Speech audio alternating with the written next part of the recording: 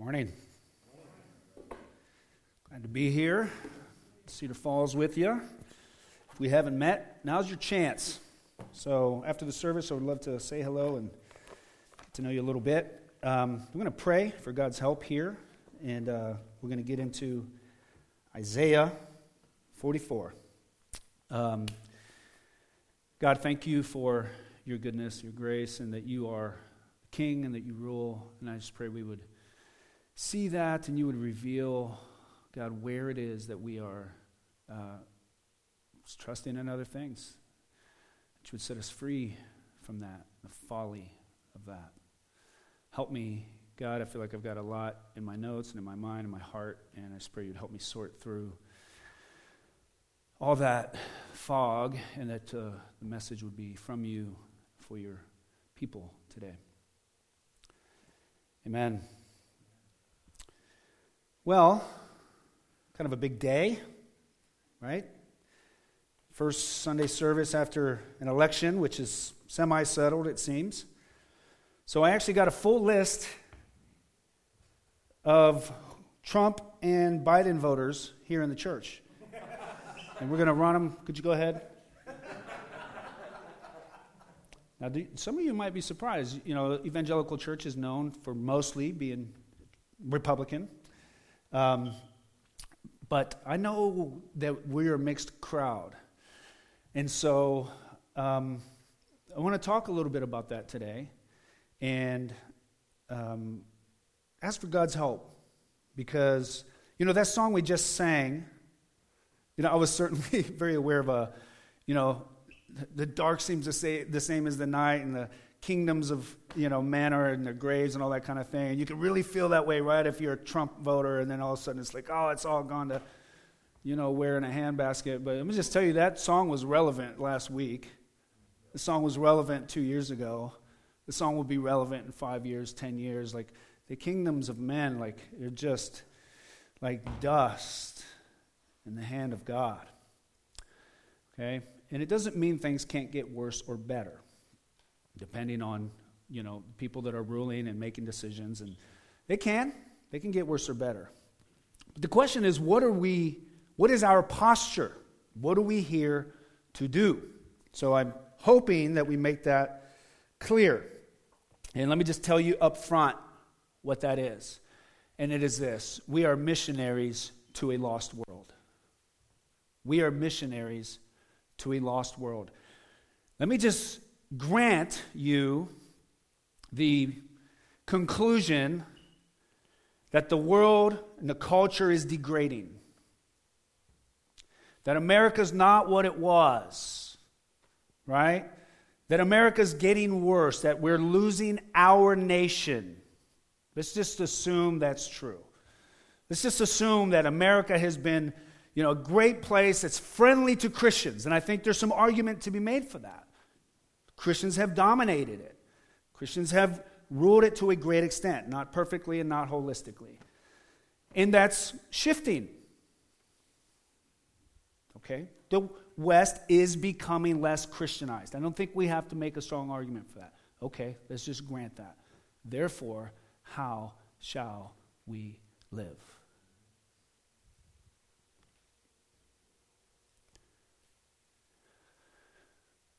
If you were to move to Iran to be a missionary, because that's what we are missionaries. I was just talking with Terry today. I said, I feel like I had an idea last week was stop calling people that join Redeemer members and call them missionaries.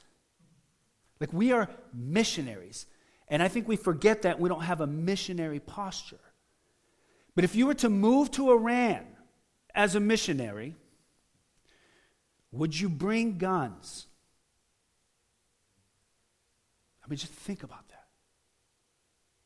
So you get called by God to go and preach the gospel to a lost world, and sanctioned by your church and sent by your missions organization, and they pack you up and they make sure you have a box of guns. Now listen, I have guns, so this is a war, mentally, spiritually. It's hard. But that's a clarifying question for me. I'm going to Iran. And the culture as a whole does not love God. I was listening to a missionary this weekend on the Voice of the Martyrs where was he? In some Muslim country. He was in Pakistan. And he's out there gathering with people, praying, preaching the gospel, and the Muslims find out. And they call him at his house. They leave a message. They have his number, they have his address, and they say, we know who you are and what you're doing, and we're going to kill you. What do you do? Arm up. Let's kill him. Let's shoot him.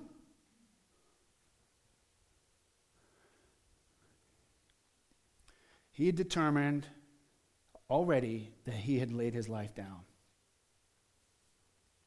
And what they did, they kept praying. They went out in the streets and preached the gospel and trusted God with their lives. And I believe that's how God wants us to live here.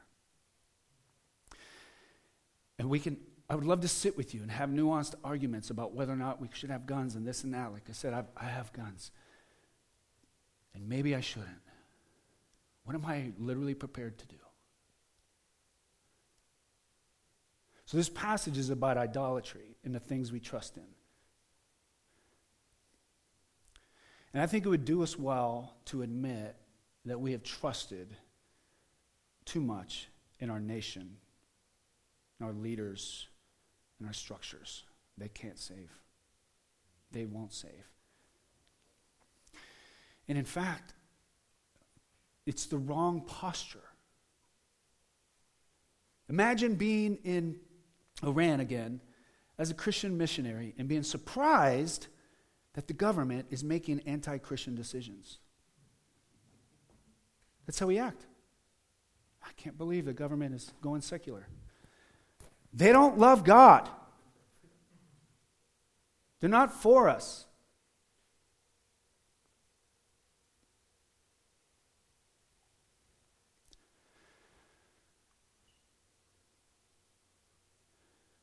Like, our missional heart needs to grow. Let's just assume it's all just going to hell in a handbasket, right? The Marxists are coming.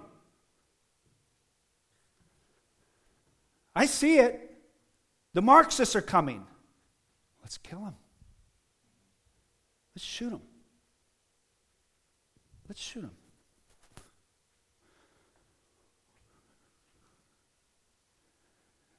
We got to determine now. I'm listening to this pastor, and he said that he was being interviewed, like, what are you going to do? You're getting these threats, you're getting these calls, and he said he had laid down his life. Now, we usually think of, like, lay down your life as like when you die. But I realized that, listening to him, that you don't lay down your life until you lay down your life. Like, you lay down your life first. It's a commitment. Like, do you live that way? Do you feel that way in this country? Like, God, we are foreigners. We are exiles here. And you have called us to die for the lefties or the alt-right, the Nazis. Like, how do we live in such a way that transforms the world? One sign of idolatry that we're worshiping the nation is that we're not thinking that way. We're thinking in terms of we're on the wrong side of the gate, right? We live in a Christian commune. We set up our own Christian social media, and we're inside the gate, and there's an enemy attacking, and we've got to defend that, defend our land, defend our culture, our traditions, rather than we are attacking the gates, right? Which Christ sends us to go and attack the gates of the enemy with love, with sacrifice, with handing over power. I'm preaching to myself here. I get afraid, which is why I have guns. I sold my AR-15 last year because I literally had this vision of, like, what am I going to do? Stand out the window, just pluck, just like plucking people, like literally. Hey, pastor. Hey, what's up? Pop, pop, pop, pop. Let us pray. Like, it's just absurd. All right, so I was okay, but I still got a couple nines, right? Because I'm not there yet. So I'm with you. I'm in this battle. Okay? When am I going to get to the text? I don't know. Here's the text. I want to come back to this.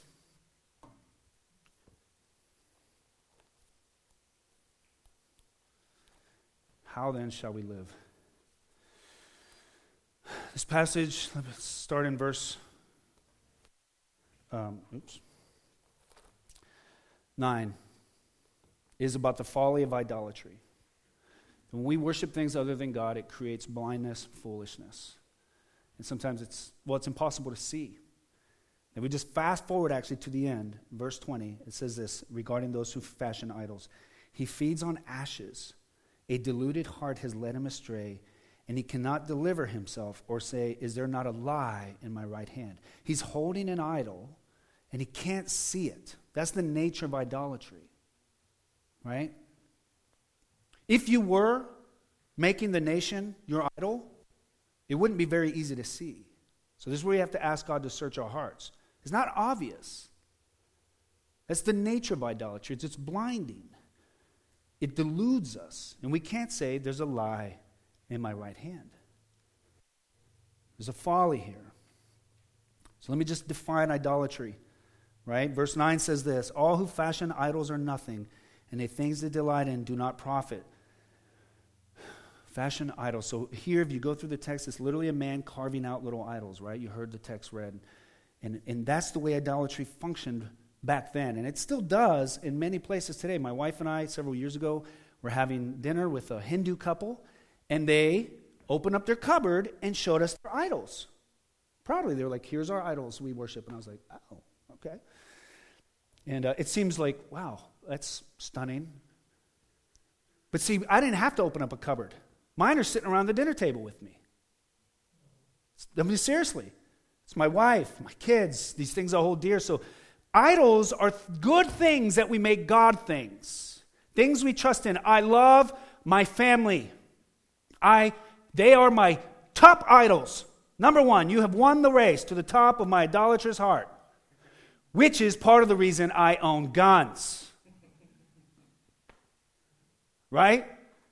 Because you sit there and imagine people coming into your home and threatening your idols. This is very complex.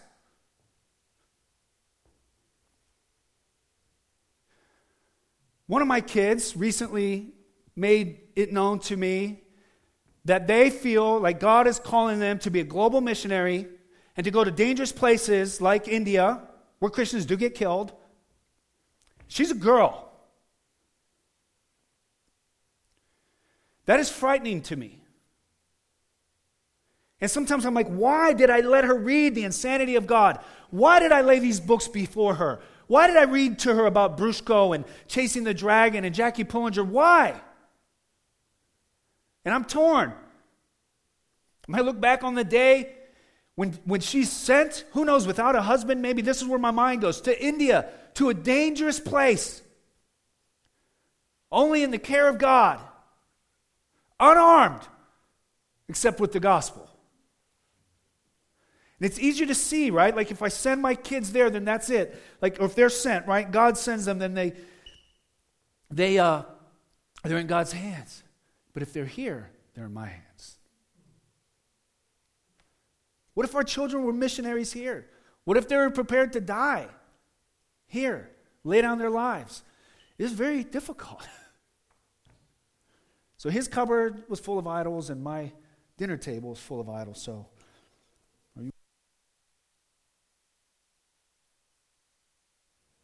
but Isaiah says it doesn't profit us. The things that we delight in do not profit.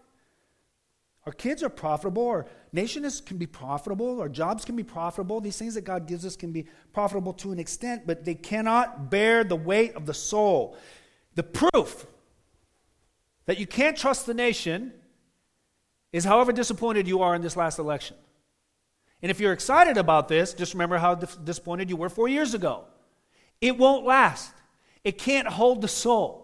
You were made to trust in an infinite, loving God, and even something so big as a nation cannot last. It's like dust to God. It's dust. It will not profit the soul to depend on it. It will cause angst. It will cause anger. It will cause division. It will cause infighting.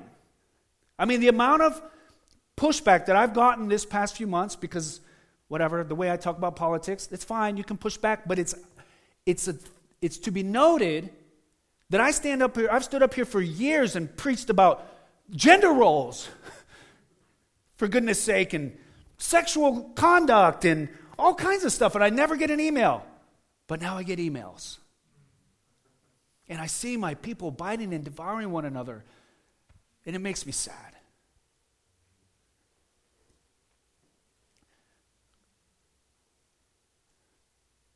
Look, I know I'm going impromptu a lot here, but let's go. I was talking with Nick Powell this week, former Redeemer member, church planner. He was talking about how he's trying to help his people understand that, yeah, you can vote. That's fine. That's your civic duty or right in this country. Like, do that.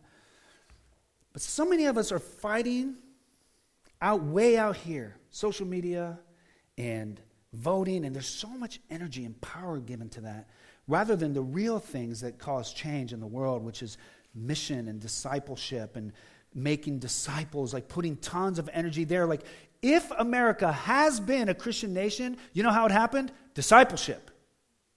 Preaching the gospel. Like, you can't legalize this stuff, or you can't legislate this stuff.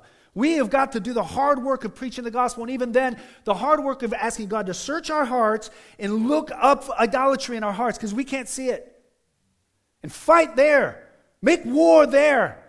Right? We ended up joking about how, like, we should be so exhausted from mortifying the flesh that we can't barely make it to the polls. Right?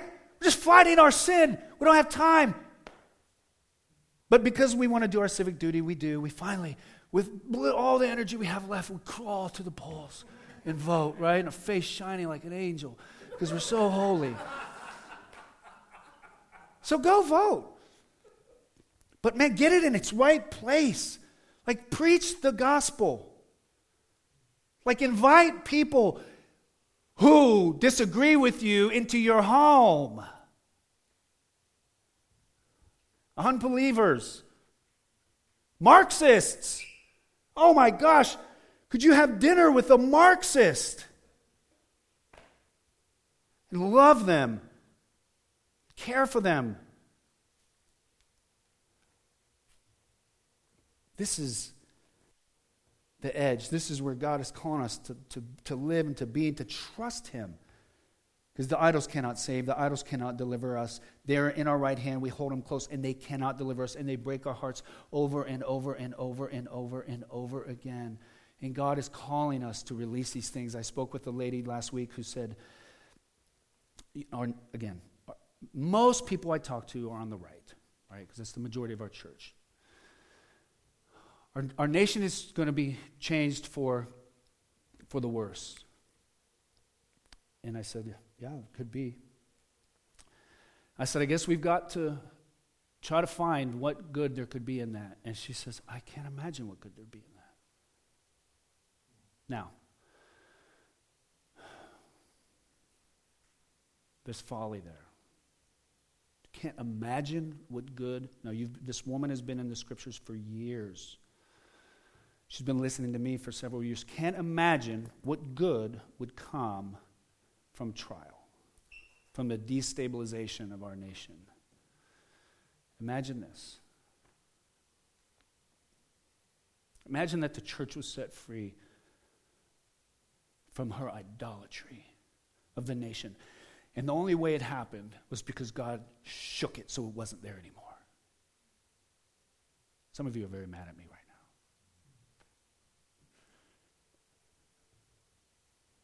We won't let go of our idols. God in His goodness pulverizes them. What if the church was missional again? What if we went out and died for the country instead of trying to protect it for us? What if the church was revealed? What if some percentage of the church actually isn't Christian? We're just here because it's comfortable and it's the dominant culture, and once that goes, they're flushed away and revealed, and what's left is powerful. Does the church seem weak to you sometimes? Does it feel powerless? Part of that is because it's sidled up to power. And we read these stories and we're inspired when we listen to Voice of the Martyrs and we hear about the Chinese church and the Iranians that say, we will die. And we're inspired. And we don't see that the reason that power is there is because they have zero hope in their world. They're not trusting in their government. They're not allowed to buy guns. They've got nothing to cling to but God. Guys, I am not a courageous man. I'm preaching to you, hopefully, from what I believe is possible in Christ. To die. To die. Like lay down our lives. Like to say, when that moment comes, when we may have to lay down our lives, that happens because we already made that decision. That's what Christ did. By the time Christ got crucified, he had already laid down his life. He went in for that purpose. He went in amongst enemies. He went in to talk and sit with Marxists and alt-right people and whoever, everyone along the spectrum. Jesus went in to love them, to sit with them, to invite them, to challenge them, and then to die for them. And then he wants us to go and do likewise. And I just think we're not used to that. The church in the West is destabilized right now because we're not used to, wait a minute, we're used to having the influence. We're used to making the laws. And that's shifting now, and I get that defensive posture. And I just want us to push through that. Like that initial, like, oh gosh, that's fearful, and things are going to change. It's like, yeah. Now how shall we live? How could the church of God exist in an unfriendly environment?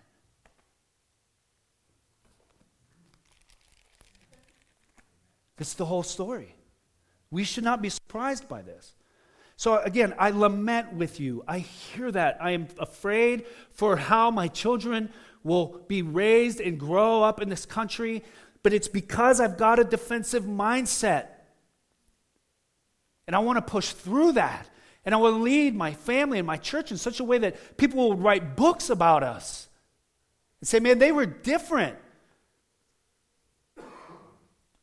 We considered our lives not worthy to be fought for. This Iranian guy, or this missionary in this Muslim country, in Pakistan that I was listening to, he said, right when he said, I've laid down my life. And there was a plot of land next to the church. He said, I want my body to be buried there in that dirt so that my blood will cry out, right? My blood will cry out for the gospel of grace. That's a vision. Some of us, our vision for our kids is just that they would just get normal jobs, be safe, and have grandkids that live in driving distance. I feel it. I don't want my kids to go away. I don't want my kids to go die. But I do. I don't. I'm not rebuking you. I'm fearful. I'm fearful. But I believe that we can overcome, that we can transcend this moment. That the Spirit of God, when Peter says, blessed are you when you are persecuted for Christ's sake, because the Spirit of God and of glory rests upon you. That I believe His Spirit can enter us, empower us for those moments. And I want a church that people would write books about.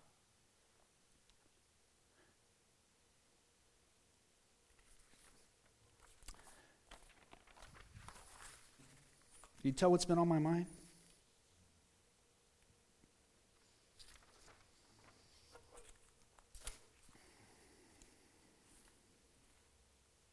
I hope you hear both things in me. I understand.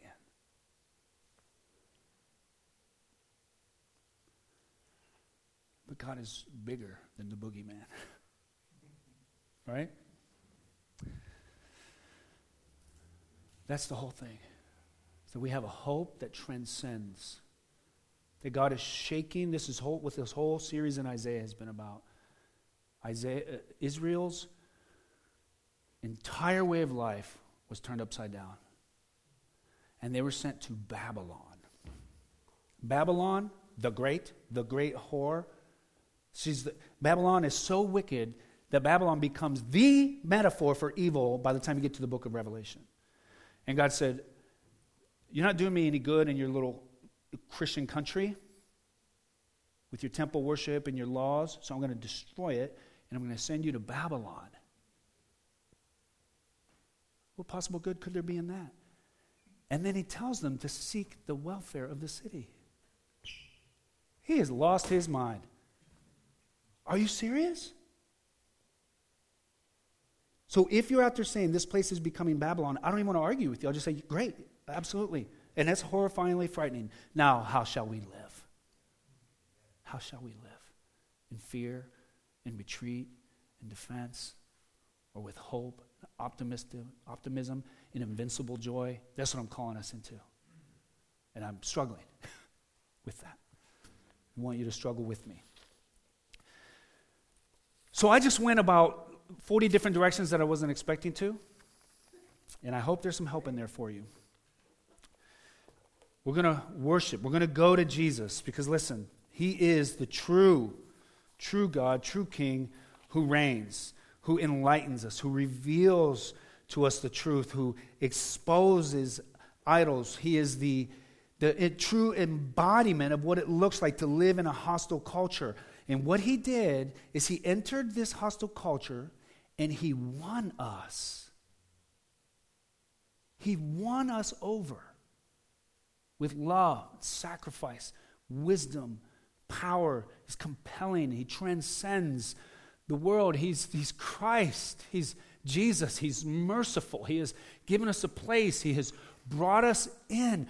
He has shown hospitality. He has shown gospel witness. He has shown trust in the Father that transcends the world. He laid down his life. Through that, he won us. And he's saying, catch that. Live that way. Live that way. So I want to invite the response team up, the band, the musicians, and we will worship.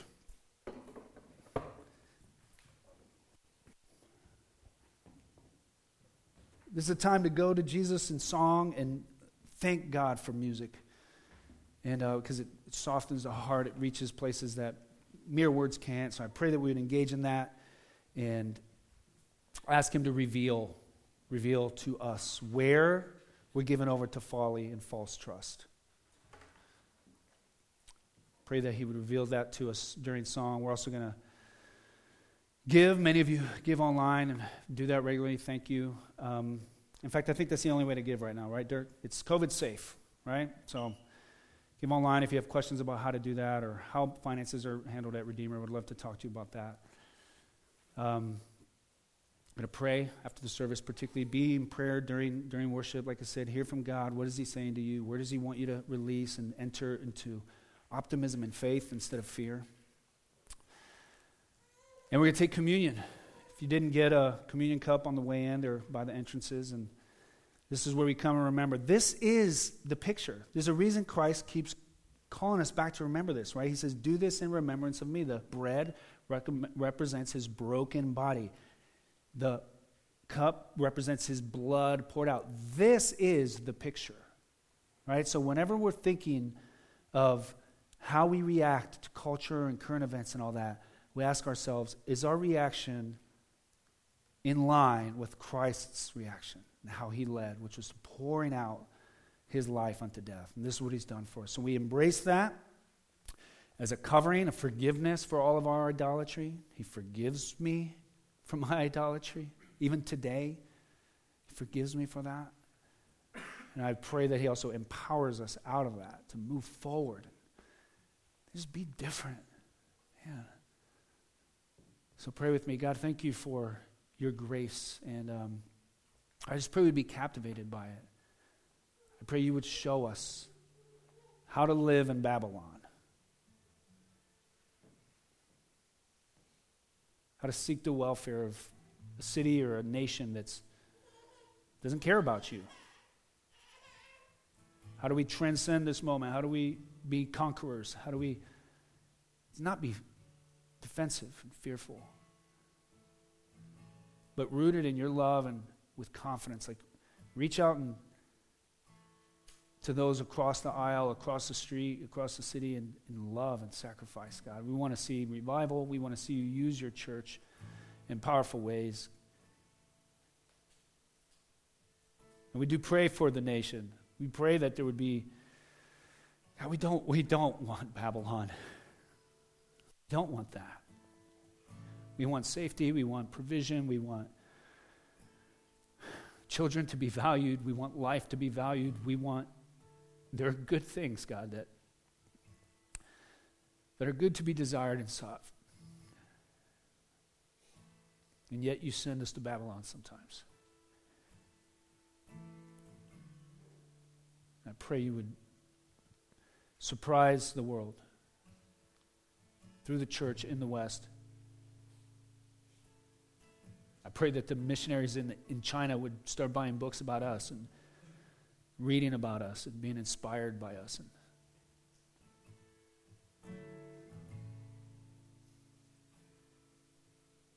Yeah. God, we love you. I pray that your Spirit would minister to us greatly during this time. Amen.